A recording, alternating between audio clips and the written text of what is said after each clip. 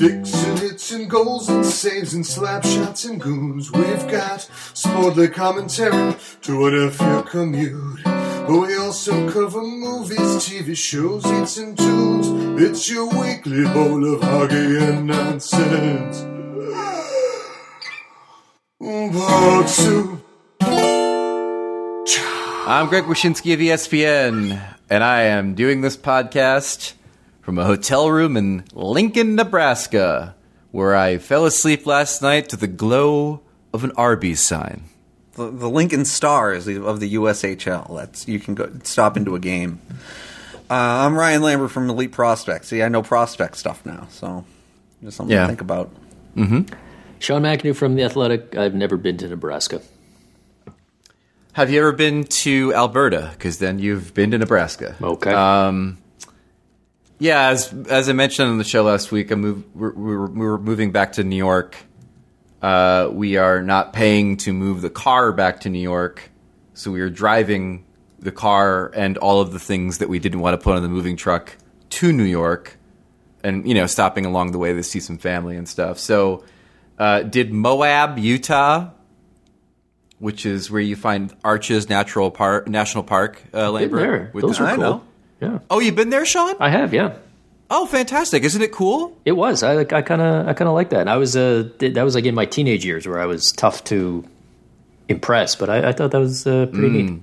Striking matches on the side of the arches to smoke your cigarettes, that kind of rebellion. Yeah, exactly. Mm-hmm. Yeah, I know, right? You've nailed it.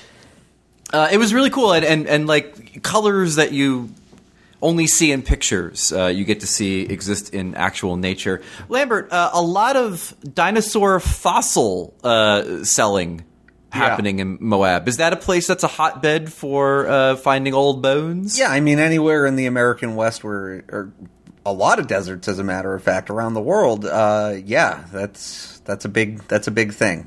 Like there are parts. I want to say, I was reading something about the Badlands, I think it was, one time, and they were like, yeah, you can just be walking around and be like, oh yeah, there's a dinosaur bone sticking out of the ground. Like, it's really not a big deal in some parts of the country. I had another dinosaur thought that I wanted to run past you. All right. Because I saw a couple of these places on our trip. Why is it, do you think, so many miniature golf courses have a dinosaur motif? Who doesn't love dinosaurs? You see a dinosaur, you're like, this rocks. I love it. Yeah. But is there anything that lends itself to miniature golf that's dinosaur related, or is it just the overall love of dinosaurs? I don't know. Like, what's miniature golf related about like Mickey Mouse? You see him at a lot of not officially licensed Disney affiliates. Like you mean where like Mickey Mouse looks like Bart Simpson from the Tracy Ullman Show, or Homer rather from the Tracy Ullman Show. It looks like Mickey if you squint at him a little bit and you like kind of screw your face up. Like, I guess so, sure. I think the most common miniature golf motif is probably pirates. That's a big thing. Pirates and dinosaurs are the big two. Yeah. Pirates and the Dutch, are usually because found of the at the shore. windmills. Yeah, and that's right, the Dutch. Dutch. And also circuses because of the clown's mouth. Yes, we know. Sean, do they have miniature golf in Canada? Yes, they do, but it's obviously because of the weather, it's not as common, and we don't do it in the insane way that you guys do in like very touristy spots like Florida or Myrtle Beach, where there's these just gigantic things, and you're like, how does this place possibly make financial sense that you have like a full active volcano in the middle of this, and it's like $6 and I'm the only person here. But we do have it. What does the miniature golf course at James Myrtle Beach look like? Oh my God. Jesus Christ. Yeah. It's just a lot of puns. A lot of puns, yeah. Oh boy. 2 killed. Diving for the same joke. Austin Matthews could score a hole in one on this one. Yeah. I say he does it. He's on pace to shoot a 36. I say he does it. The analytics back me up. How many holes do you have on a miniature golf course in Canada due to the metric system? Is it still 18? The conversion rate is only it's the standard 20. I mean, what else? How else would you do it? You know what? I went the wrong way with the fuck. Stupid guy. Just not smart at all. It's all right. It's a confusing system. I agree. Their monetary system and their metric system. All right. You're in Puck Soup. Where the fuck else would you be? Coaching hot seats. So I was on the Jarmo Kekalainen call this week where he gave what has been reported as a vote of confidence to John Tortorella, essentially saying the coaching staff has gotten us out of these pickles before, and I'm confident that they can do it again. So that, I guess that is a vote of confidence. But when specifically asked by somebody if John Tortorella was going to finish the season as the head coach, Kekalainen said, as I said before, I have 100% confidence that the coaching staff will be able to turn the season around. So that's a no. He did not guarantee that at all. I thought Portsline said he did say, like, I didn't read the story. I just saw the headline and I said, okay, I get it. So maybe I'm misremembering or something, but wasn't that the thing where he was like, he's not going to fire him this season, but blah, blah. Because he's like out of contract at the end of the year. So, like, what's the point? They're not going to make the playoffs anyway. Yeah, and now it may be a thing where he, Portsline did some reporting before that call. On the call, there was no, like, he's definitely going to finish the season. Right, now I'm going to look at mandate. But Aaron is like the best, beat guy in Columbus in Blue Jackets history, I would say. Yeah, I couldn't even tell you another one. So. Yeah, so that's entirely possible. Point being is that the seat looked like it was getting a little sizzly for John Tortorella, Sean, but the temperature was brought down this week by his general manager, assuming that you believe a vote of confidence does such a thing. I mean, I think a vote of confidence is a very short-term, temporary turn down on the temperature. As much as we joke about it, it is very, very rare to see a situation where a guy gets a vote of confidence and he's fired days later. But a month later, that's a long time in the sports world, especially when you're dealing with a condensed season. That's I don't, if I'm John Tortorella, I'm not hearing that and going, all right, time to refinance the house and extend the mortgage. Like that's it's more like, yeah, maybe we'll plan for another few weeks, but other than that, it's not much. Now, Ryan, you're a big John Tortorella fan. What do you think about their situation? Well, look, I mean, I think it's kind of a lot like it was what everybody thought it would be last year, right? Like they were coming off losing Panarin and Bobrovsky, and their only signing was like Gus Nyquist, where everybody's like, well, I don't think that's going to work out very well. Holy shit. I just had that Obi-Wan Kenobi of, no, there's a name I've not heard in quite a long time. Exactly. Like, when is the last time anybody's talked about Gustav Nyquist? Holy shit. Yeah. But like, they were able to kind of keep it together. Like, they played well, like, all their underlying numbers were actually pretty solid, and they got goaltending that nobody could have reasonably expected them to get, like, including Columbus. Like, those two guys last season were unbelievable. This season, I think they've been not very good. Like, they've been maybe fine at best, you would say, and the underlying numbers suck. They're terrible. I just looked it up. They're 29th in the league at 5-on-5. So that's the problem is, last year, you could have said, you know what, maybe John Tortorella just really has this thing cracked in terms of he's never going to be below like 51.5% expected goals. And then this year, it's like, okay, what if we amend that to 45.5? Right. Because that's how bad it is. So now, I got to say, I did get a bit of a laugh from like Tortorella's comments this week where he was like, I think it's a confidence thing. We're just... it's like we're out there afraid to make a mistake, said the coach who is famous for screaming at guys on the bench and benching them as soon as they make. Yeah, why? Yeah. Who knows? We're all trying to find the guy who did this. Yeah, we had no idea. He said something really interesting too. He said accountability and culture are summertime words. I'd never heard that before. He meant you talk about accountability and culture a lot in the off season, but rare is the team that actually does it in the regular season. And he kind of prides himself on being someone who holds people accountable. He better get that memo out to literally everyone else in the NHL who apparently thinks that culture is the first, second, and third most important thing at all times. At all 12 months of the year. So wintertime too. Summertime words. I think part of the equation here for Tortorella, being that he's in the last year of his contract, is does he want to stay? Like how annoying is it to be the coach of the Blue Jackets? Like every time you take a step forward, you take two steps back because they can't keep any of the players that are on the team. Mm-hmm. Now is that's another chicken or the egg argument as far as like what is Tortorella's role in that? But I think he's a coach that would be in demand. If he were to become available? And I don't think that he would. Like, why would you stick around in that situation? He'll work again, assuming he wants to. Yeah, absolutely. So it may be not next year, but that's not necessarily a bad thing. You might say. Think of all the 21-year-olds he hasn't screamed at yet. Yeah, you know, and I mean, if he likes to yell at young players. I mean, that gets you a job at NBC, right? So you can slide in there and or a random Canadian college. No, I think the thing is that you know if you're him, you leave, you probably double your salary somewhere else. You do maybe like Sean said facetiously, but I think he could do like a year of television, in between gigs, and then wait until Bruce Cassidy gets fired and then take that Boston job like we all know you're eventually going to take at some point in your life. So, I don't know. I don't think he's Columbus's coach next year in any event.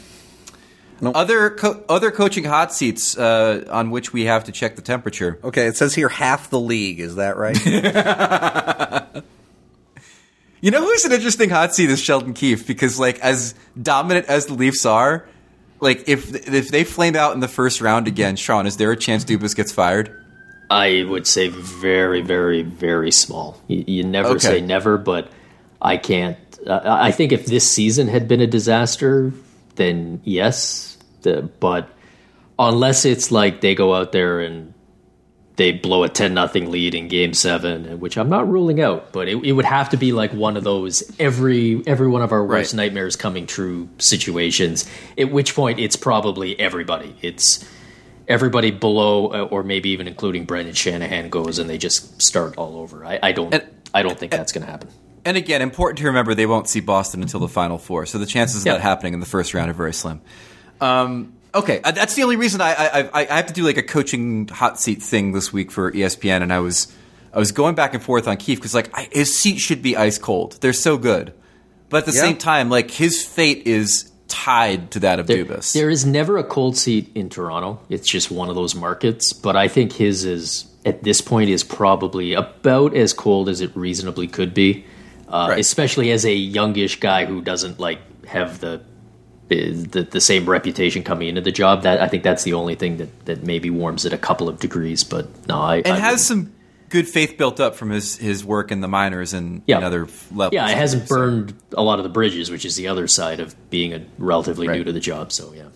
Now there are obviously ones that like Cooper, Vigneault for now. Like there's a number of guys, Brindamore. There are a number of guys who I think are in relatively good shape. But like Ryan said, there's a number of teams for whom the coaching hot seat is definitely a topic. Let's start in Buffalo, which is becoming it's obviously a hot seat because the entire dumpster's on fire right now. When you start hearing things like lack of effort, which is what I think we saw in the third period against the Rangers this week, that starts really getting closer to will the coach pay for the sins of the players? I was on Buffalo radio like only a week ago.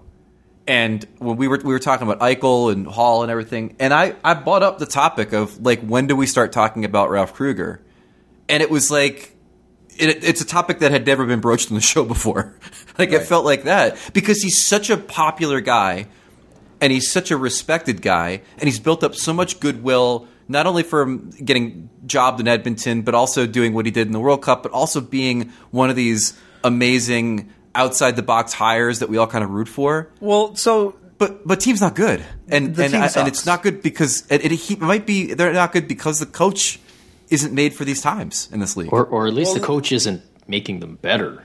Well, the other thing to say is now it's starting to look like maybe he didn't get a raw deal in Edmonton, and he just might not be that good of a fucking hockey coach.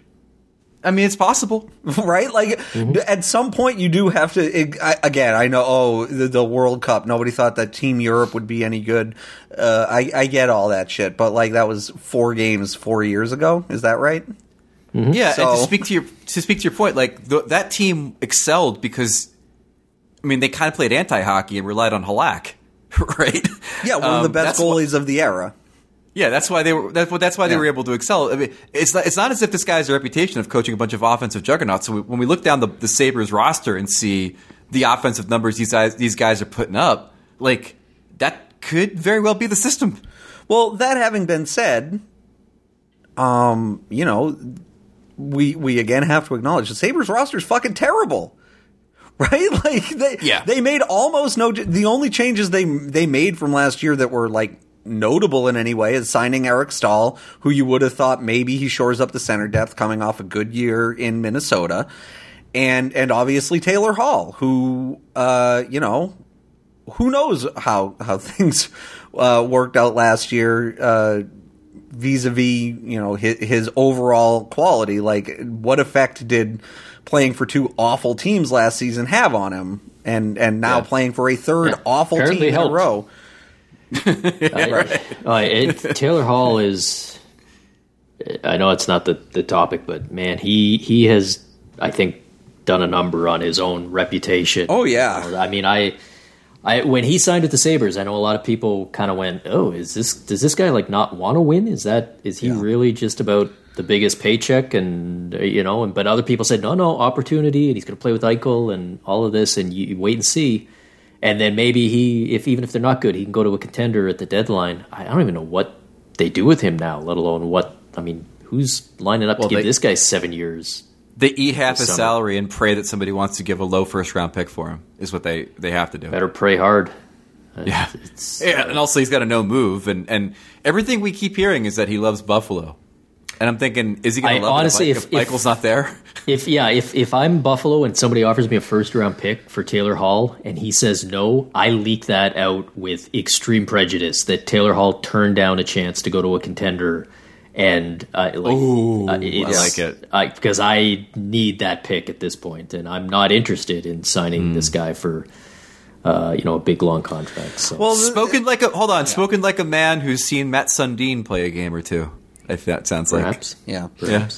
The thing I was going to say real quick is, like, you know, at some point, like, you just have to say, yeah, okay, now Taylor Hall's just going to do all this shit again this summer, because whoever trades for him, like, unless he goes all the way off for, like, Boston or somebody who, you know, they had interest in him over the summer, but, like, we're just going to be, it feels like we're going to be in the Taylor Hall. Where's he going to go? What opportunities are going to present itself? Like, it's you know, completely divorced from the hot seat question. At which point, if he gets traded at the deadline to a contender and then signed somewhere, that'll be 5 teams in a little over 2 years.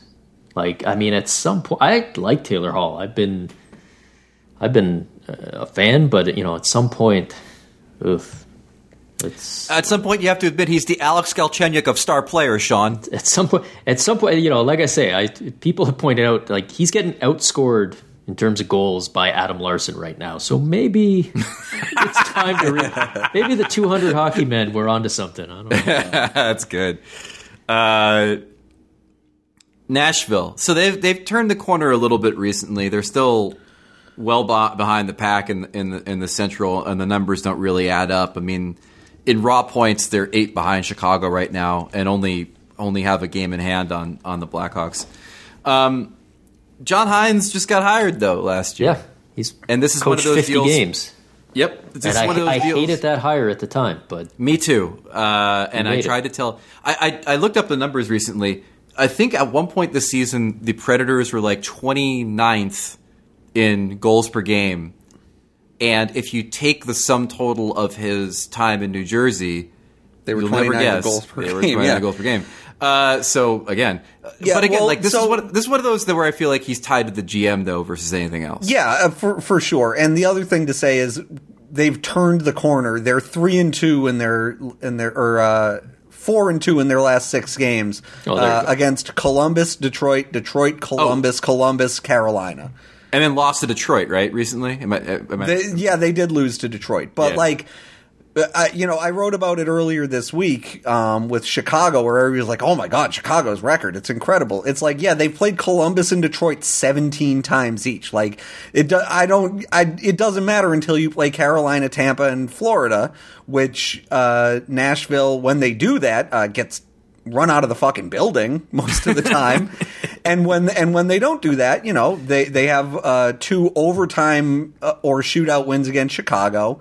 The only teams they've beaten this year are Columbus, Chicago, and Detroit. And I'm sorry, they have an overtime win against Florida. So they're much like Chicago themselves. They can beat up on bad teams, but I think the top 3 or maybe even 4, if you want to include Dallas, who have combined outscored Nashville. It says here 10-2 in 2 games so far this year. If you want to say those are the clear top 4: Carolina, Florida, Tampa, and Dallas. I think there's a pretty clear difference between those 4 and, say, Chicago and Nashville, where maybe they're not as bad as we all thought they were going to be, but they're still not good. And then Columbus and Detroit, who are probably exactly as bad as they're supposed to be. So right. Calgary, Jeff Ward. Milan Lucic. Terrible. Milan Lucic recently came out and gave a full-throated endorsement of Ward, saying it's on the players to turn this thing around. But, as I'm going to look up how many minutes a night Milan Lucic is playing and get right back to you. The Flames have a -11 goal differential despite signing the best goalie of the free agent market, and are a middling under 500 team in points percentage in the Canadian division. We talked about how the pressure cooker in that division was going to be so intense that many people would lose their jobs potentially. One already has in Claude Julien. Sean, Jeff Ward, long for this world? I think they'd be very hesitant, similar to the John Hynes situation, to fire a guy midway through what would have been his first full season behind the bench. He came in really tough circumstances last year with the Bill Peters thing. He did a good job. It has not been as good this year. The one thing that worries me, if I'm Jeff Ward or I'm a fan who wants to see him stick around, is these choices are never made in a vacuum, especially up here in Canada, where there's so much scrutiny. And the fact that you're chasing Montreal for a playoff spot, and Montreal just broke the seal and made the first change of the year. If they start getting a little bit of momentum going and you're seeing them pull away, there's going to be a lot of people saying, well, how come we can't do the same thing? Turn them around. Why don't we do it? And he's kind of right in that danger zone where his team is bad enough that his seat is warming up, and yet not so bad that they're already out of the running. And you go, well, we just ride it out and finish the year and then figure it out in the off season. I don't know. I still think he's more likely than not to stick around, but it's the pressure is going to crank up in that division even more so as we go. Yeah, I think the real issue for the Flames, honestly, is that Markstrom hasn't been great, in part because they have to overplay him because they don't trust Dave Riddick. And there was, I can't remember now, but there was a stretch where he'd played 9 games in a row or something like that, maybe. And it was the game where he was just throwing himself at the puck against Vancouver, I want to say. Yeah.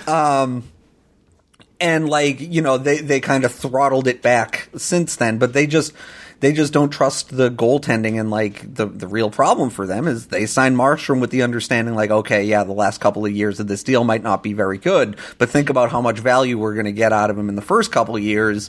And it's well, that ship did not come in for you. I don't know how you ignore that as an organization. And I do think, to the earlier point about John Hynes, this is very much tied to how long does Brad Treliving have to just keep churning out these mediocre teams with 3 bad contracts on them. It keeps happening. Yeah, it does. Vancouver, Travis Green. What do we think? Who's doing a better job with that? Like, I don't think he's done a great job or anything, but who's doing better? You know?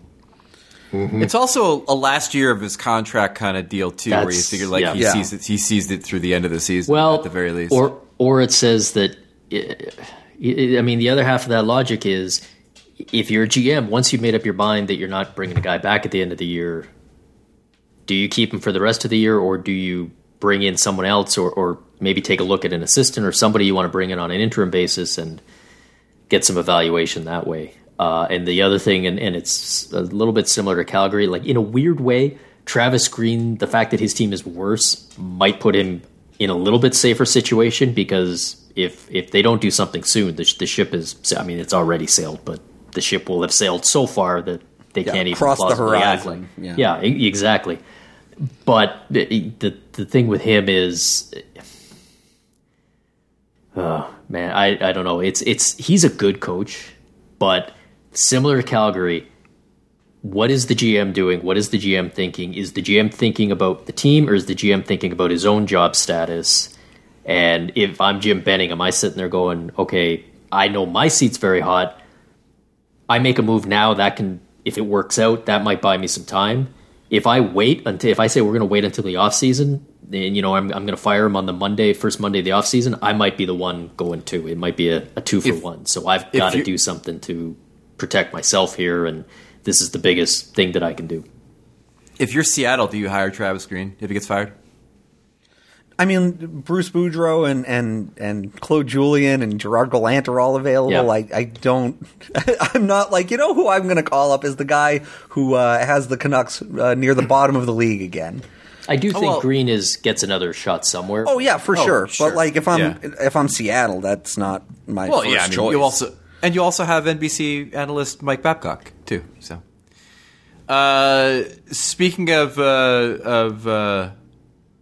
well, I don't know why I was going to transition. I was thinking about NBC, then I automatically think of New York because of like 30 Rock. The Rangers.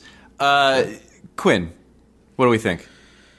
Very, very hot seat. This is kind of the one where you're already seeing some of the media like openly write pieces about how they should make a change. I mean, Larry Brooks has kind of banged the drum a couple of times, and you can say whatever you want about Larry Brooks, but he and the Post have some sway in that market. And yeah, I don't think, Quinn, he doesn't have the track record of success. He is a situation where that team was expected to be better. They are not good enough, and yet not completely out of a playoff mix. Again, perception-wise, maybe more so than reality. I think that's a potentially dangerous one, and it's going to be a very attractive job too. So, yeah. The one thing to say is, you generally speaking don't want your coach to be giving quotes in the media like, I don't know what's wrong with the team. Yes.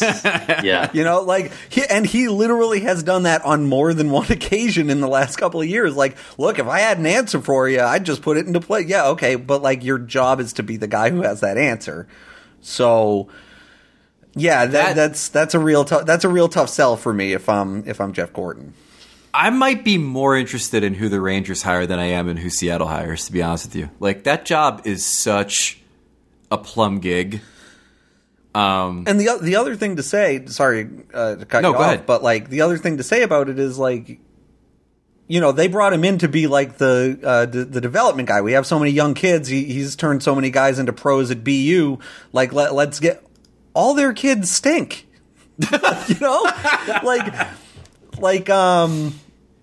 Capo Caco. Capo Caco, I guess, is the prime example, but like, Lafreniere's only got like 5 points this year, and he hasn't looked great. He's a kid. Maybe he's gonna be fine. I understand, but like, it's the second year in a row. Would you trade Lafreniere 1-for-1 for Eichel? Well, that's a different podcast episode, I think. But like, how many kids have they been like, well, I guess we got to get rid of like Lias Anderson because it's just not working, and maybe it's just not going to work out. But like, how many players under 23 or 24 are like not rising to the level that people expected them to? in this organization. And at what point do you go, oh, maybe that guy we brought in to like develop those players, maybe that's not working out so well. Yeah. I said this before on the pod, and I'll say it again. Like, he is very much the guy you fire before you take the leap. Like, that's his role. Yep. And I think that time is clearly arriving in short order. Dallas, Eakins, and Anaheim, what's there to really say? I mean, they're not good, and he's now getting a second kick at the can at this, and it's not working out.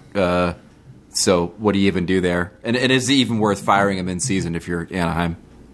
Yeah, that's one where that ship we were talking about has fully sailed. So, I mean, we saw Bob Murray fire a coach and put himself behind the bench once before. Right? Does he want to do something like that again? I don't know. He's kind of gone off the board before, but yeah, and unfortunately for Eakins, this is 2 seasons and 2 jobs, and the success level just hasn't been there. And you know, especially when you look around, you see what's happening in LA, the team that in theory should be at a similar point in the rebuild, maybe a little bit ahead, but it doesn't help.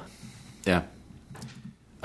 Finally, let me throw this one out there. St. Louis. Now, you would assume Craig Berube is okay there. Still has the shine of the Stanley Cup championship. A team that obviously has been impacted by the loss of Vladimir Tarasenko. They're going to get him back soon. But they are 4th in points percentage right now. They're okay, 12-8-2. That's fine. +1 in goal differential. Any heat there or no?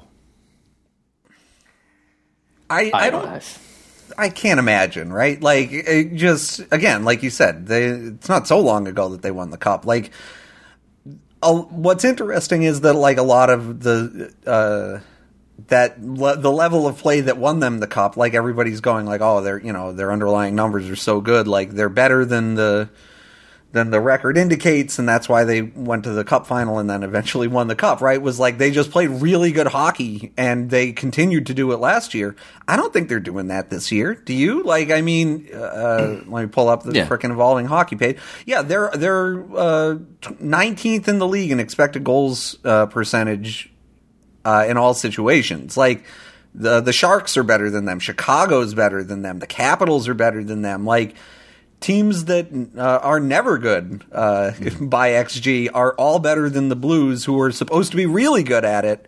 Yeah. And so I do wonder, like, they're probably going to make the playoffs, right? Like that division's a little weird just because really like set up. Yeah, but like that division's a little weird just because there's such a clear 1-2, and then take your pick for teams 3 through 5. But like, it wouldn't surprise me if St. Louis finishes 3rd. It wouldn't surprise me if St. Louis finishes 5th. The only thing I could say with that is it would be like a galaxy brain version of the Penguins a few years ago, where it was like you had Mike Johnson, who his record was pretty good, and yet it was kind of like, well, we did the midseason thing once a few years ago, and it turned into a Stanley Cup. Maybe we do it again. But that was like 6 years and a whole different coach in between. Right. Like, to do this, I don't think anyone should get to coast on past accomplishments, but to fire a guy who won a cup 2 years ago and has had one full season, that to me would just be unless you better really know something has gone very wrong that the rest of us aren't seeing. Well, let's put it this way. Through March, or through the end of March, this is what their schedule looks like. It's a handful of games against the Kings. It looks like 4 games, a bunch of games against the Ducks, a bunch of games against the Sharks, and a few against Vegas. And if they're still not playing that well, even after putting up a bunch of what should be W's against those teams, like, then it's a whole different question. But right now, they're 4 games above 500 in terms of points percentage, 2 in reality. And the teams they're losing to, like there was that weird stretch against Arizona, but otherwise, like, they're not losing very often. So, I don't know. Like, I guess the only thing to say is that they've played the Kings what is it? It looks like 4 times and lost 3 of them. So I don't know. Yeah. It's tough. What really it boils down to is they're not getting the goaltending they used to. That's it. And like Binnington's been average, maybe a little bit better than that, but like the Ville Husso apparently isn't Jake Allen is what we have to arrive at. So it's I think there's just such a clear top 4 in that division that it's pretty ballsy to say it's going to be a close shave to get into the playoffs for the Blues. Speaking of close shaves around the balls, oh my God. Today's episode of Puck Soup is sponsored by good work, Manscaped. Thank you. I thought it was great work, personally. It was fun. Yeah. Thank you. Manscaped is the best in men's below-the-waist grooming. You know what I'm talking about, fellas. Manscaped offers precision-engineered tools, Ryan, for your family jewels. They obsess over their technology developments to provide you the best tools for your grooming experience. They're trusted by over 2 million men worldwide, and they have an exclusive offer for you, the Puck Soup listener. 20% off and free shipping with the promo code PUCK20, P-U-C-K 20, at manscaped.com. Now, Manscaped sent me a bunch of tools in their Perfect Package 3.0 kit. I opened up this thing, I'm thinking it's going to be a bunch of lotions and crap, right? No. It's the clippers. It's the clippers that come with an LED light for a more precise shave so you can see what's going on there. It's waterproof. It makes your shower shave clean and easy. And you don't want to use the same trimmer for your upstairs and your downstairs, Ryan. You know what I'm saying? That's just a nasty thing. So Manscaped gives you the tools that you need to take care of the job. Get 20% off and free shipping with the promo code PUCK20, P-U-C-K 20 at manscaped.com. They also obviously have a collection of other products for you, including deodorant for other areas. And check them out. Check all the products out at manscaped.com. 20% off free shipping with PUCK20 is your code. Unlock your confidence and always use the right tools for the job with Manscaped. Your balls will thank you. Trademark. The trademark, your balls will thank you. That's nice. Yeah. There's a TM after you. On your balls will thank you. Now, there's not a TM after the exclamation point on your balls will thank you. So if they couldn't get that one locked down. Yeah, if you're good news for Callaway, there's still a chance that you could use that slogan for your golf. Yeah, I think that one was trademarked by the Edmonton Oilers when it came to the draft lottery. So it was already taken. It's Connor McDavid's least favorite slogan. The Athletic, that's a place where you work, Sean. Mm-hmm. They put up their first 2021 NHL trade board, which I'm assuming at some point is going to lead to a knife fight between Craig Custance and Frank Saravelli, who I thought had the corner, the market cornered on trade. Should have trademarked it, Frank. Apparently, your trade board will thank you! Exclamation point. Matthias Ekholm is number 1 on the NHL trade board on the Athletic. 1 more year at $3.75 million. Obviously, if the Predators are looking to start a little reconfiguration of their roster, it would start with a guy like Ekholm, and he's number 1 on the board. I mean, you're either going to have to trade him or pay him, and he's 30, so I assume they're going to trade him. That's a really, really good player that's going to go to some contender. Yep, that is a good one, and he's. This is that kind of shift that we thought maybe we were seeing last year at the deadline, where instead of always looking for the rental, the guy who's just got a few months left on the contract, is it better to do like the Lightning did and go and seek out guys who are on good value deals with a little bit of term left? And this is a bit more than what the Lightning did, but yeah, you get to the deadline, there's going to be teams, good teams, that have space for a guy like this, and you, in theory, can get a pretty decent premium because you're getting him for a year and a bit, 2 playoff runs. I think he makes a lot of sense. There's a lot of Predators names on this list, and we're all kind of waiting to see whether David Poile throws in the towel. I mean, Philip Forsberg is number 4 on Craig's list. boy, that'd be a big one. But that's another guy with 1 year left. At some point you got to look at this roster and go, what does this look like in 3 or 4 years? And if we don't see names on that in 3 or 4 years, then he is a part of the solution guy for me. Like I wouldn't trade Forsberg. How old is he though? He's 26. So 3-4 years from now, he's 29, 30. So. Oh god, here we go again with you. It's like Logan's Run every time with these guys when they hit 30. What I'm saying is, I think he has an expiring contract before then, right? So what are you going to pay him? One more year left. Yeah. So what do you have to pay him to keep him? Versus what can you get when you trade him? Mm-hmm. Like it's not an unreasonable thing to consider. No, I'm not saying that. I would consider trading Ryan Ellis before I consider trading him, though. Yeah. Well, yeah, Ryan Ellis is 30, right? Yeah. So, sure. And should go to that island that you put all the 30-year-old NHL players on. Yeah. To make them disappear. Yeah, good news for Lou Lamoriello. But especially because Ryan Ellis is signed through like 2020. Yeah. He's signed forever. So a long time. Yeah. Chris Driedger is number 2 is Eichel, by the way, who I don't think gets traded in season. No. Number 3 is Driedger, the Panthers goalie, who's been an absolute sensation for them this season. Obviously on this list because they have to protect Bob because he's got the no move, I think, right? Does he have a no move? I assume he does. He has to. I'm going to double check that. I'm on that, Cap but Friendly. I got you. Hold on. He does have a no move.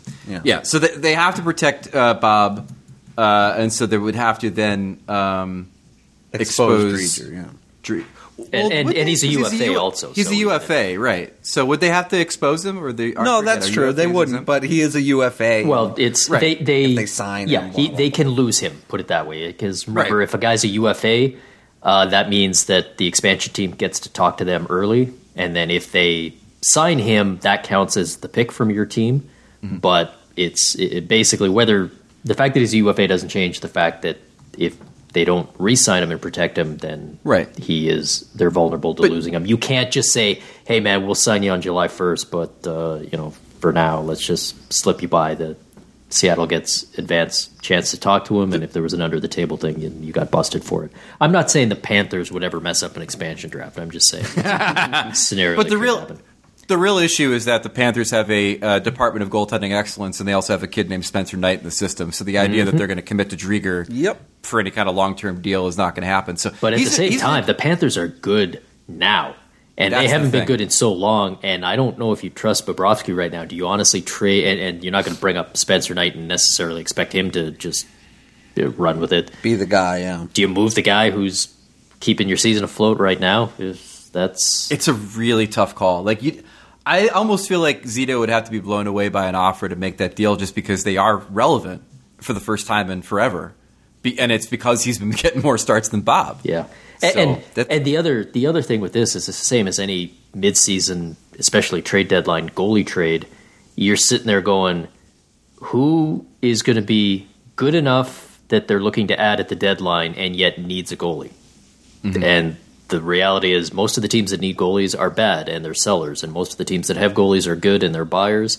He's cheap enough that some team could bring him in as depth. It's not like you're bringing in a guy who's going to be your certified starter, but it's tricky. It's tough to squeeze value out of that versus the offseason where teams have obvious holes that they're looking to fill. It's kind of bonkers that anybody would have a seat open in their goalie tandem at this point in the season. Like, you should have kind of sealed up that hole in the off season, but maybe if somebody gets injured, that's a possibility too. Rickard Rakell of the Ducks, 1 more year at 3.789. He's number 5 on this list in back of Forsberg.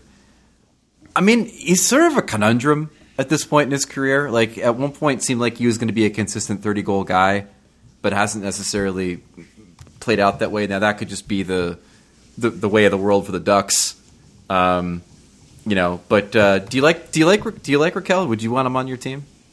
Perfectly good player. No, nothing wrong with him. But I mean, I guess the thing that's wrong with him is the contract, right? Am I wrong that he is getting a lot of money, or am I? No. Like I just said, it's. I think it's like One more year at 3.789. So that's not crazy, but like the question is, and we're seeing this with like with Vancouver trying to make deals and stuff like that, is are teams willing to take on the money without having any money come? Because the Ducks don't want to take money back is apparently the issue, which is understandable, but I don't know. I that's I guess the big concern is just going like, okay, is this a situation where I just have to just take all that money? Because like I say, I think he's pretty good, but he's not what people maybe thought he would be, and also if I have to give up like picks or prospects or whatever and just flat out take the money, I can't see that working for a lot of teams. Right. Clayton Keller is 6th on this list, and the logic here is that the Coyotes would trade a 22-year-old with 6 more years on his contract because they hired a general manager to make the team good through the draft and don't have any draft picks. And in theory, Clayton Keller can get you some draft picks. Right. Mm-hmm. In theory. But doesn't this sort of strike you as one of those, not part of the problem but part of the solution kind of deals again? Or where are you on Keller as a potential star player? I mean, the stock has definitely fallen. I'm not sure who is out there right now saying, you know what I want to do in the middle of the season is add a guy who makes $7 million and has had one season over 50 points in his career. That was an off season. Yeah, exactly. Yeah, I mean that's an off season deal. I think maybe you try to plant some seeds right now, but I mean just that level of contract is starting to cut the number of teams that can even think about it during the seasons, and I'm not sure with a deal like that why you wouldn't want to, unless you felt like the strike while the iron's hot and the market is there for him right now. He's putting up better numbers this year than he did last year. To me, that's an off-season deal. Doesn't this Ryan strike you as being a move that like Detroit would make? Get a Clayton again. Like, is Arizona taking money back? Because why would Detroit just go? You know what? Fuck it. Let's just trade you the absolute garbage at the bottom of our roster, and you don't have to take a single cent back. Because I can't imagine Arizona's like, you know what? We'll take Mark Stahl off your hand. Give us. I just mean Detroit in the sense of like they obviously need to upgrade their talent up front, right? Sure, no doubt about that. And Keller's young. They've got him locked in. They clearly have some picks to deal if they wanted to. But you're right. As far as like a money in, money out thing, I mean, there's not a whole lot on that roster right now that they need to clear out, Detroit.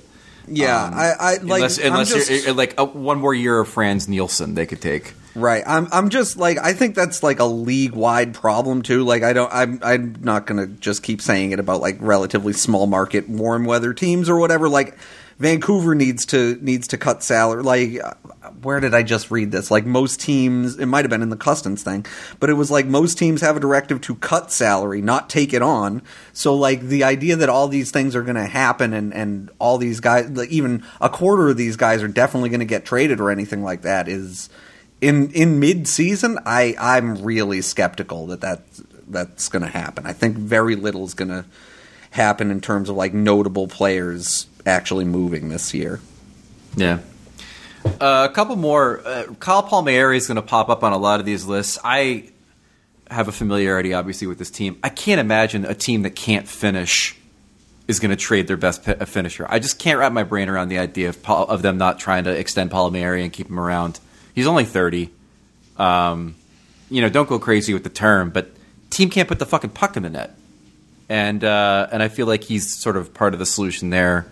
Sam Bennett, Lambert. Do we see him finally move? I mean, he wants out, right? Like he's specifically said, his agent has told the media, like the client wants out, and they're not playing. They're scratching him and benching him a lot and that kind of thing. Again, like it's not a good contract for any team acquiring him, and like if you do get him, it's only based on the reputation of, well, look, he was a high draft pick 6 years ago or however old he is now, right? Like that's the thing. Like I can definitely see where Calgary wants to move him, but like a Jake Virtanen, like who's taking that money for a guy who kind of sucks. Speaking of the money, this was a really interesting one that they put on this list. Only because I never really thought about it until I put him on. Dustin Brown. Dustin Brown's only got one more year after this one at 5.875. There was a time when that contract was like one of the biggest albatrosses in the league. Mm-hmm. He's actually played pretty well this year. And you could see him being that type of like late stages veteran.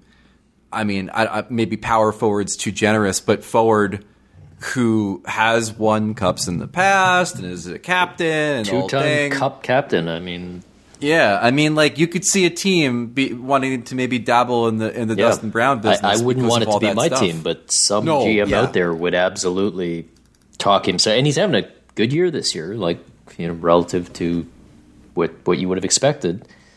This is it would be smart by the Kings to at least explore it. And obviously, when you're talking about the only guy in the history of your franchise to lift the Stanley Cup, as your captain, it gets a little bit tricky. It's not just as simple as saying, "Oh yeah, these picks are more valuable," and so off we go. But if he's open to it, yeah, I think that's a smart team would explore that sort of move. He only has a 7-team no-trade list, so he has a modicum of protection. But the other thing, too, is that crazy-ass contract he signed in 2014. For those who don't remember, it was an 8-year, $47 million contract for Dustin fucking Brown. He's now in the stage of his contract where his base salary is only $4 million for the next 2 seasons. See, I think that's very attractive to teams, especially if you go, and you know what, LA, why don't you cut that in half or by a quarter or something like that? Like, why don't you retain the money? I don't think they're retaining anybody's contracts, right?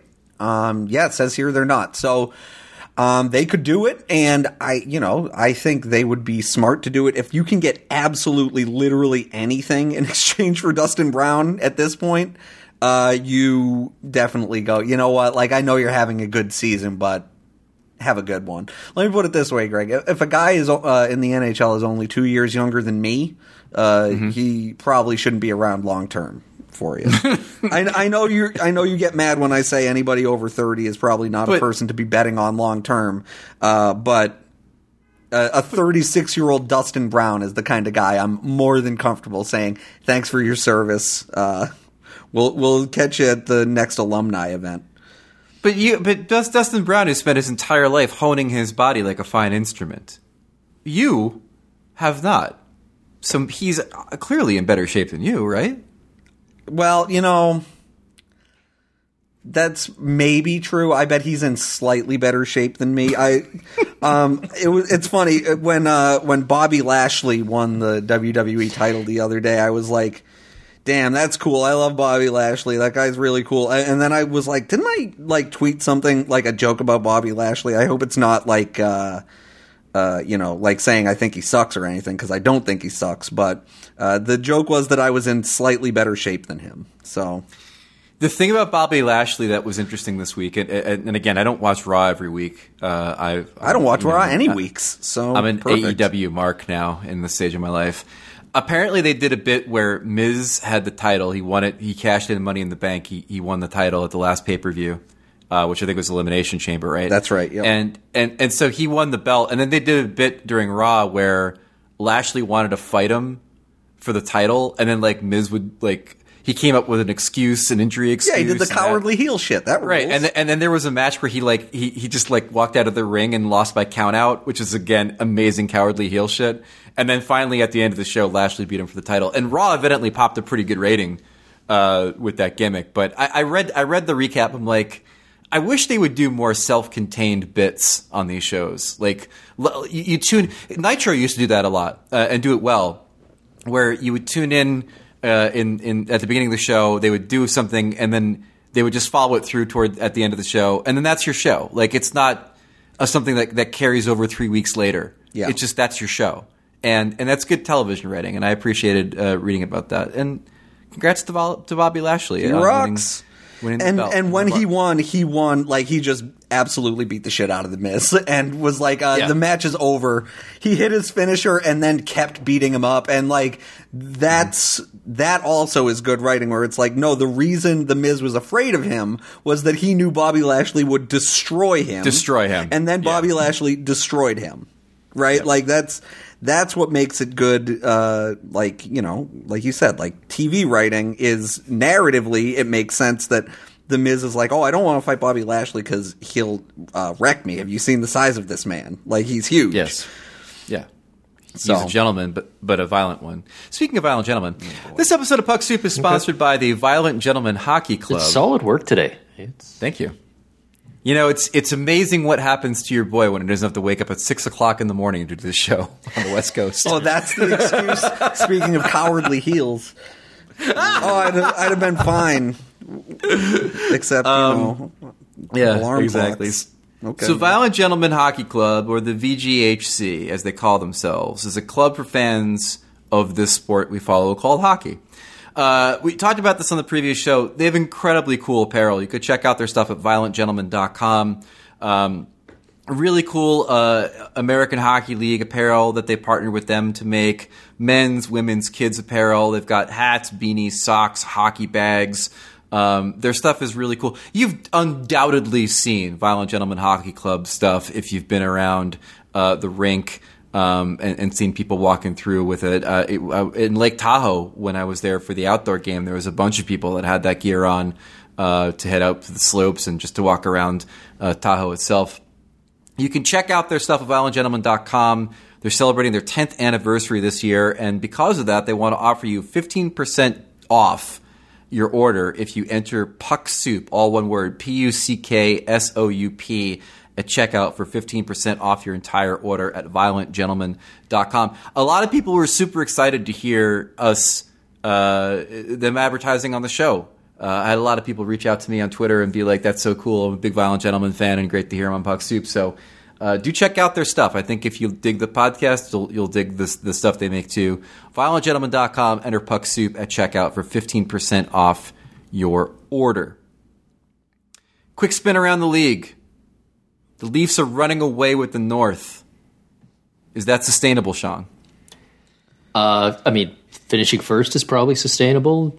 Playing at a 750 clip for the entire year, even if they don't have Austin Matthews or their two best goalies, is probably not. But they should win this division. We said that at the beginning of the year, and we will continue to say it now that they've got a 7-point lead almost at the halfway mark. And of course, none of it will matter until they get to the playoffs and we see what happens there. Because if they lose in the first round, doesn't matter if they could win the President's Trophy, lose in the first round, and the season is still going to be viewed as a failure. So, yeah. I did a awards watch this week, and I didn't put. I think Sheldon Keefe was outside of the top 3. Maybe he was one of the finalists I had. But point being is that I think he's one of these guys that should get credit for navigating the ship as he has in that division, and probably will get credit. But also, like, the Leafs have got incrementally better defensively this season for a team that looked like I think they've taken a huge step forward defensively. Yeah, and sure. You know what? That is true, and it's going to sneak up on people, because especially if you're not up here in Canada and following the North Division as closely, you talk about the Leafs in defense, everyone's going to think about the 5-1 game with the Senators, and everyone's going to be like, same old Leafs, they get a lead, and then they give up the big comeback, but they're pretty good defensively, and what they did in those first 2 games in Edmonton, without Freddie Anderson, without Austin Matthews, shutting down McDavid, Draisaitl, that whole Edmonton team. There were a few of us on Twitter, like there were some references made to like, this is kind of the Happy Gilmore has learned to putt moment. Yes. Like when the Raptors figure out how the doorknob works, and it's kind of like, oh man, if this is... It's game over, yeah. Yeah, if the Leafs know how to play defense, but... You know, we want to see it for more than a couple of weeks, but it's makes you a bit nervous. Can I make a confession? I'm not a Happy Gilmore fan. I watched it this week. It's so funny. It's so good. It's pretty. I mean, it's funny. I think it gets elevated because it's a sports comedy, and so few sports comedies are really, really good. I appreciate its place in pop culture. I just remember, and maybe I need to watch it again, because I just remember as a big Billy Madison fan that I wasn't crazy about Happy Gilmore. But I did like other Sandler movies, like Mr. Deeds and shit like that, and Big Daddy and shit like that. But Happy Gilmore never really did it for me, but I've always appreciated its contributions to hockey culture and sports comedy culture. And I thought about it recently because of the video that Sandler did and that Christopher McDonald did in response to it. And I love the fact that Shooter McGavin exists. I love the Bob Barker thing. I love the fact he wore a Bruins jersey. It just was never really my flick, but maybe I'm missing the boat on it. Yeah, like I said, I watched it this week, and I was not sure what to expect. It's on HBO Max right now, so it's easy to track down. And I was like, you know what? This shit still rocks, and I don't know if it rocks because, you know, I saw it when I was like 13 or whatever, but I was like, I have nothing bad to say about this movie. It's the Christopher McDonald performance should have been nominated for an Oscar. He's that fucking funny in that movie. He's incredible in that movie.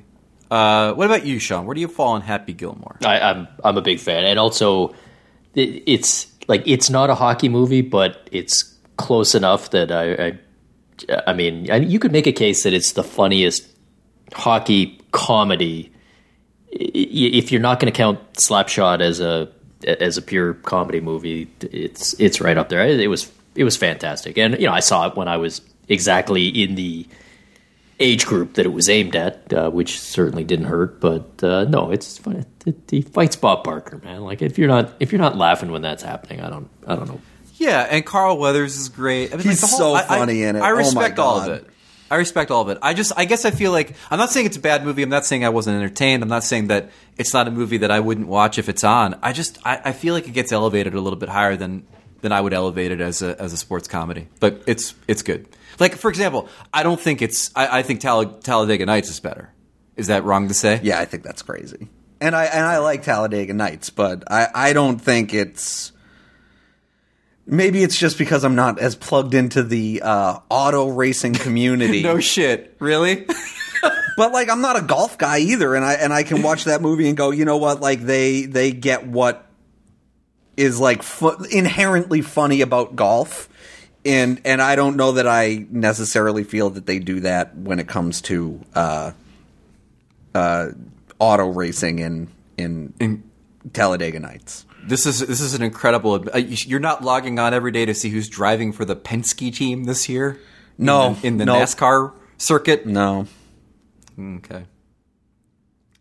The Wild are fun. We agree on that. Yeah.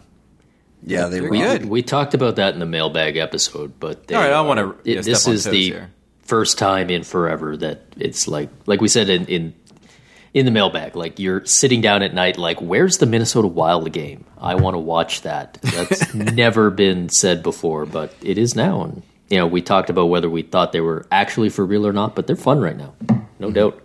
Yeah. Is there a world where Kaprizov doesn't win the Calder? Yeah, it's one where he gets hurt, right? Like it's I guess the other way it happens is if Lankinen keeps it up and Chicago somehow makes the playoffs. Yeah, if Chicago makes the playoffs, I have a feeling that it'd be really hard not to give the kid the Calder. And the kid, by that I mean he's fucking 25. Yeah. But I mean he took what was supposed to be the worst goaltending tandem in the league and made it good. But then again, you look at like Subban's played 6 games. He's got a fucking .916 save percentage, which is well better than I thought Malcolm Subban could do for that team. Sure. So it's been interesting in Chicago. But I mean I think the Calder typically goes to the forward that leads in goals, the forward that leads in points, but mostly the forward that hit the highlight reel the most. You know. And I feel like that's obviously going to be Kaprizov this year. Like he's such an exciting player to watch. Like you know, it was only at 4-on-4 and they'd been out for a while. But that clip of him skating against, like literally skating circles around the Makar pairing, from last week is like one of the most entertaining things in the history of the Minnesota Wild. They didn't even score on that play, but it's just like, yeah, they had Marian Gaborik for a little while and he could kind of play this kind of hockey, but. Otherwise, like, when's the last time you saw Minnesota play anything approaching that level of excitement? I don't think it ever happened. He could play that kind of hockey when he was allowed to. Was the thing. Yeah. Are the Penguins a playoff team? It's a good question. Well, first off, Sid's got to get off the COVID list. Yeah, that was a big surprise this week. Yeah, not a very good one.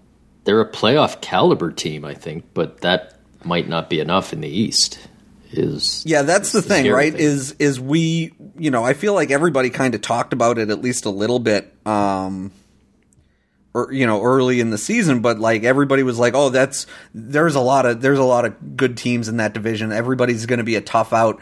And like, I don't know that everybody is really good in that division, or if they're just kind of all equally a little bit good. You know what I mean? Mm-hmm. Like, Boston's slowing down a little bit, and maybe those problems that we said, like, let's put it this way: they're claiming Jared Tenorti off waivers to tighten up the defense. Like, that's not a great sign. But I think the Capitals are good in 3-game stretches, and that'll be enough to get them into the playoffs. Yeah, they can put together 3 great games once every 9 days. I think that's putting it well. Is that they're a team that for the last few years has had a lot of problems, but also always enough talent to power out of it, and maybe they have that again, but also maybe not, right? Like, let's put it this way. The highest goal difference in that division is Boston's, and in any other division, I think it would be like the third or fourth highest.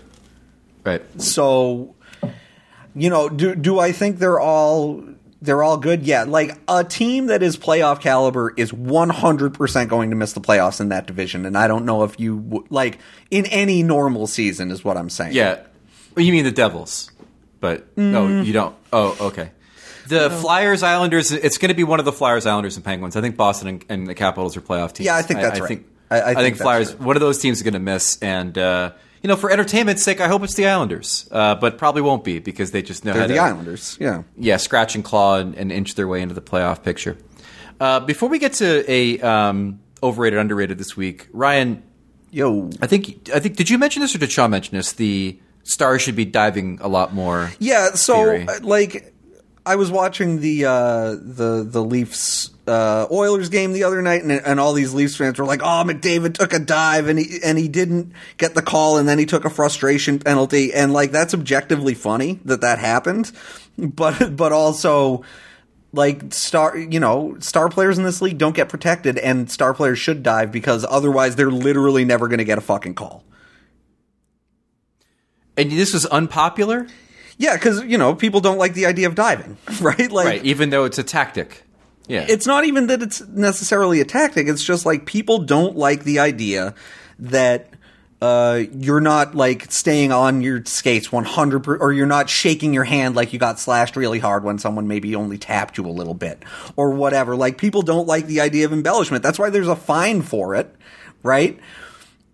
But, like, it's something that star players literally have to do in this league or they just don't get calls. I remember I wrote about this a few years ago, and I just looked up, like, the number of penalties drawn per 60 for every player in the league, and all the guys who draw a ton of penalties are, like, third and fourth liners. And, like, I don't remember the number now, but, like, Connor McDavid was something like 138th in the league over his entire career in penalties drawn per 60. And it's like, even if you don't think that, Connor McDavid's skill set 100% should result in more penalties than it does, he shouldn't be 130th or whatever the number was in penalties drawn per 60. Like, that's a crazy number. So you asked about other unpopular hockey opinions we might have, which of course is edging very close to being a mailbag question that we summarily ignore. But I do have one that I wanted to put on the table here, and you tell me if you like it or not. Because honestly, I don't know if this is a good idea or a bad idea. One of the planks of my platform has always been that we should go back to 2-minute majors. I agree. Which totally of course agree. We had back in the day. They got rid of it because Montreal used to score like 800 goals in those 2 minutes because they had guys named like Rocket. The 2-minute major for me has always been a thing where I feel like it's going to cut down on penalties and is going to reward skill. And from a gambling perspective, is going to make every game 9-7, which is going to be very exciting. So you like it, Sean? What do you think about 2-minute majors? Here's my problem with it. Ryan, in his otherwise awful opinion about encouraging diving, did say something true, which was that the refs just aren't calling enough penalties, especially against the elite players. But the reason the refs aren't doing that is because they're always, quote unquote, managing the game, and they're always keeping track in their heads. Okay, I called 2 against this team. The next one's got to be against that team. Oh, it's the third period. Is the game close? Yeah, it's close. We're going to let stuff go. We're going to let the players play. If you think referees are reluctant to call a penalty in the third period of a close game now, when that could lead to 1 goal, wait until we see a few power plays that lead to 2 or 3 goals. It's a fair point. Remember the amount of freakout that we had over the Knights Sharks Game 7, where there were 4 goals scored on a major, and I mean, we started reviewing penalties, something we said we were never ever going to do, and that all changed based on 1 power play, where, I mean, the Knights could have just killed the power play. That's what a lot of teams do. They gave up 4 goals, and everybody freaks out. What's going to happen the first time that some team is up 2-1? There's 5 minutes left. A referee calls an obvious penalty, and the other team scores 2 goals and wins the game, and everybody loses their minds. It's one of the many things where I go, in theory, love the idea. In reality, do not trust the league to enforce it. So I'm not against the idea. I think it would backfire.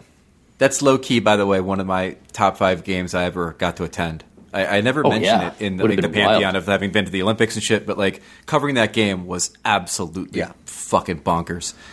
Sean, you got one you want to put on the table? I mean, the problem that I have is I have all these strong opinions, and they always start off unpopular, but then I make the case, and people realize that I'm right, and they shift over. I would say probably my least popular opinions are, number one, that I think we should make the nets bigger, that there's a certain segment of the fan base that just will never, ever, ever accept that, and they get viscerally mad when you suggest it. I think my other one is probably that goalie interference is fine. Most of the people, and especially in the media, who complain about not understanding it have just never bothered to read the rule and try to figure it out. It's not simple, but I don't think it's that complicated. I think if you know the rule, you can figure out 90% of the calls before they happen. And I think if you're going to change anything about goalie interference, we should just ditch the review altogether. It's a subjective call, like many other calls in the league. We got referees who are there to look at it. Let them make the call and just move on and stop doing reviews and telling the fans we're going to just get it right, when very often the review doesn't make it any clearer what the right call should be. But other than that, I think goalie interference is fine, and I really, really, really don't want to go back to some of the stupid stuff we've done in the past that people occasionally suggest whenever some call goes against their favorite team and they suddenly think the whole system needs to be redone. By the way, I found my old article. Whatever season so this is the 18-19 season. McDavid was drawing, when I wrote it in mid-December, McDavid was drawing fewer penalties per 60 at 5-on-5 than Dylan Hetherington, Freddie Gaudreau, Tony DeAngelo, and William Carrier. 120th in penalties drawn per 60. The number one thing that we got around penalties is this league, I'm saying we in terms of fans and all of us, but specifically the media, we got to stop talking about penalties like they're supposed to be even. You know, like if a team goes out there and there's 5 penalties and they all go against one team, that team after the game shouldn't be like, well, we had to kill 5 penalties. We didn't get any power plays. They should be like, oh, we played crappy tonight. We were constantly... We committed a lot of penalties, yes. Fouling because we were a step behind. And they don't do that in the NFL. Like in the NFL, they'll show during the game, like, you know, this team's got... One team was completely undisciplined and the other team 120 yards of penalties and the other team hasn't taken any. And nobody goes, wow, the refs are really biased or they're not managing the game. They go, oh, that team is being sloppy and it's costing them. And I wish we all talked about penalties like that, because that would get you more calls on Connor McDavid. It would get you more calls. It would open up the game at 5-on-5 because you wouldn't be sitting there going, you know, should I hook this guy? Hey, we took the last 3 penalties. We know we're not getting the next one. So, you know. I wish that would happen. It's good stuff. Oh, and all of our thoughts were around penalties, which was interesting too. All right, real quick, because we got to get out of here. Let's do a quick overrated, underrated, favorite, least favorite. Coming to America comes out this week. the sequel to Coming to America, the PG-13 sequel, so don't get your hopes up. Somebody wanted us to do Eddie Murphy movies. And we can probably roll through those real quick. Overrated Eddie Murphy movie, Ryan Lambert. Coming to America. Wow, right out of the gate, huh? Yeah. Yikes. Why would you say go, that? Greg? I'm scanning my list here. It's because I think it's overrated. I think it's fine. I mean, that's fair enough. Yeah, I mean, I think it's great, but that's fine. Overrated for me, 48 Hours. I feel like it was of its time, and I feel like it was notable for the scene where Eddie goes into the country bar, just because of how shocking and wonderful and new that scene was, and the whole sort of like dynamic with him and Nick Nolte. But I revisited it a few years ago. I wasn't crazy about it. I think there are so many other better Eddie Murphy performances than 48 Hours. So while it's a good movie, I think it's been overrated. I really hate to say it. I think I might be with Ryan on this one. Swish. I liked Coming to America as a kid, but again, like I was right in that age group. And, oh, this is so. And then I watched it again, not all that recently, but at some point many years later, and I didn't feel like it held up. Underrated. There's only one answer. I mean, I'm sure we're all going to say it if you've seen the movie. The Adventures of Pluto Nash. No. How dare you? It's obviously Bowfinger. Like Bowfinger. Yeah, Bowfinger rocks. Comedy classic. Very funny. For those who haven't seen it, it's Eddie Murphy playing two roles. He plays a major action star who I think is kind of centered on not only himself but also Tom Cruise a little bit because he's mixed up in this like Scientology bit. And then he also plays a character. I won't give away the spoiler, but a character who looks exactly like that character. It's a Dave situation, a classic Dave. Yeah. And Steve Martin is a low-budget filmmaker who tries to film a movie around the Eddie Murphy star character without the Eddie Murphy star character knowing that he's in a movie because the movie needs a star in order for it to happen. It's fucking brilliant. It's a great Hollywood satire, and everybody is great in the movie, including Heather Graham. And Christine Baranski, too. Is that your underrated, Sean, or do you have a different one? No, I'll go with that one. Okay. That works. Favorite is tough. Favorite is tougher than I expected. I don't think so. It's Trading Places, right? Like... Well, no, because I'm a huge Beverly Hills Cop fan. Yeah, sure. And I know that parts of that movie haven't aged well, but... Speaking of Trading Places... Yeah. Oh, well, okay, that too. It's a really tough call for me. I think for me, I would have to go Beverly Hills Cop. That movie was just like a moment in time, and just it changed so many things.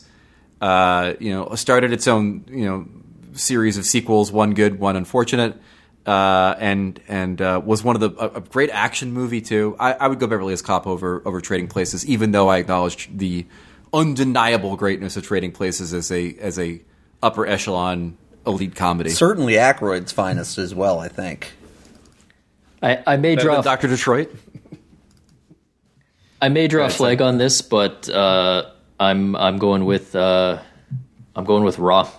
It was released in theaters, so I'm counting it as Speaking of not aging well. Definitely not, but one of the all-time and Delirious all-time legendary stand-up comedy most influential specials ever. Even though it may or may not, don't watch it with the kids or anyone else. Maybe, but yeah. Least favorite for me, obviously, is the "Party All the Time" video. Least favorite for me. It's funny. There's a lot of horrible Eddie Murphy movies, just like terribly not funny. Oh yeah. Ill-conceived, what are you thinking, congratulations on the paycheck, Eddie Murphy movies, without question. I'm between two for my least favorite. Oh. The first is Vampire in Brooklyn. That was going to be mine, yeah. Absolutely horrible movie. And that's him at like the height of his powers. I guess that's not true because he's coming off Beverly Hills Cop 3, not 2, right? Yeah, it wasn't the height of his powers, but he co-wrote the movie, and fucking Wes Craven directed it. Yeah, it's a blank check movie for sure. Yeah. But then he comes back right after that with The Nutty Professor. So like people forget about what a disaster that was. But I'll go with the one that preceded it and started this mini slump. Beverly Hills Cop 3 is an abomination. Can't say I've ever seen it. Yeah, it is. I found out today. Somebody mentioned to me that it was actually filmed at the Great America Theme Park in San Jose, which I never got a chance to go to while I was living there because of COVID, and also because Disneyland's a short drive away. But it is a PG-13 Eddie Murphy Beverly Hills Cop movie. I mean, I think it's PG-13. If it's not, then it didn't push the R. Oh no, it is rated R. Oh my god, it didn't even. It shouldn't have been. It was benign. But it's everybody going through the motions. It's a terrible movie, and it takes place at a theme park. He's trying to bust a counterfeit ring.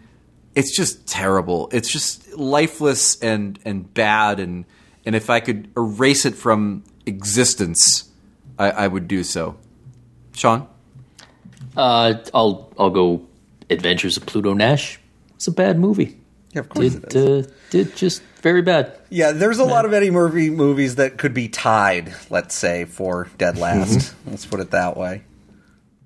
Adventures of Pluto Nash came out in 2002. Okay? Sounds about right. So after you get past Shrek, which was like another high water moment for Eddie, Dr. Dolittle 2, Showtime, The Adventures of Pluto Nash, I Spy, Daddy Daycare, The Haunted Mansion. And in the middle of these were like Shrek movies. My favorite Eddie Murphy movie release thing, though, without question, was he's in Dreamgirls, and everybody's like, "Oh my god, he's going to win an Oscar. He's going to be Best Supporting Actor for Dreamgirls." And then Norbit comes out, and everybody's like, "No." And, nope. And it came out during the Oscar voting, and there is a popular theory that Norbit killed Eddie Murphy's Oscar chances, which is just tremendous. Anyway, unreasonable. That's Puck Soup for this week. Thanks to the boys for handling the mailbag as I was tied up with some scheduling stuff during this cross-country move. Thanks to the good people of Lincoln, Nebraska, and Moab, Utah for being so accommodating during our trip. You could read me at ESPN. My column this week is about the effects that the revamped schedule is having on games and stuff. It's a really interesting look at it. And then Coach's Hot Seat stuff on Friday. So check out all that stuff there. What about you, Ron?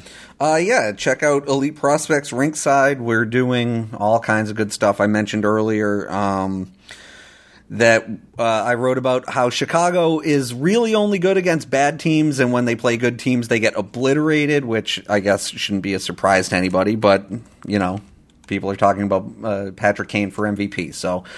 and then, there's other good stuff about Dylan Holloway for Edmonton, just scrolling down here. Thatcher Demko, why the Sabres are so bad this year, and these are all deep dives and stuff like that. So of interest to many hockey fans, I would think, and definitely all worth checking out. It's me, it's Dmitry Filipovich, it's Jay Fresh, it's Rachel Dory, it's...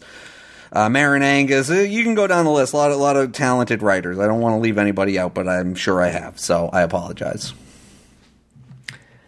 You find me on The Athletic. This week I had a piece where I ranked every single midseason coaching change of the Cap era from worst to best. And later at the end of this week, I don't know if it's Thursday or Friday, but I've got a piece that was suggested by a Puck Soup listener months ago, I think. But I finally got around to it, which was, could the 2016 World Cup Team North America beat a team today made up of everybody else? So McDavid, Matthews, McKinnon versus everybody else who you got. And you can see that later this week. That rocks. I dig it. Real quick, hilarious that the Canadiens fired their goalie coach during the game last night. During the game. Yeah. Oof. Artem Zub shot too good. They had to get him out of there. Yeah, I mean, Carey Price, good luck with all that. And also, very awesome that Ta-Nehisi Coates is going to write a Superman movie. We didn't mention that either. There's an endless number of possibilities that you could do with a Superman movie that haven't been explored. Here's one that they should avoid. Don't kill him or make him evil. How about that for a change? Okay, what have they done anything about his mom's name? Because I feel like that's a really interesting avenue. My best friend Andy Stanger has already. He's very excited on moving back. He's already booked me for a date to drink beer and get a pizza and watch all 4 hours of the Snyder Cut together. So very excited for that. Hope you get your shots first. Oh, jeez. You know, Ryan, we live in a society. Thanks to everybody for listening to Puck Soup. Check out the Patreon. Many good things there happening all the time, including bonus episodes and all that stuff. And we'll talk to you next week. Bye. See ya. Bye-bye. Sticks and hits and goals and saves and slap shots and goons. We've got sportly commentary to whatever your commute. We also cover movies, TV shows, hits and tunes. It's your weekly bowl of hockey and nonsense. Puck Soup.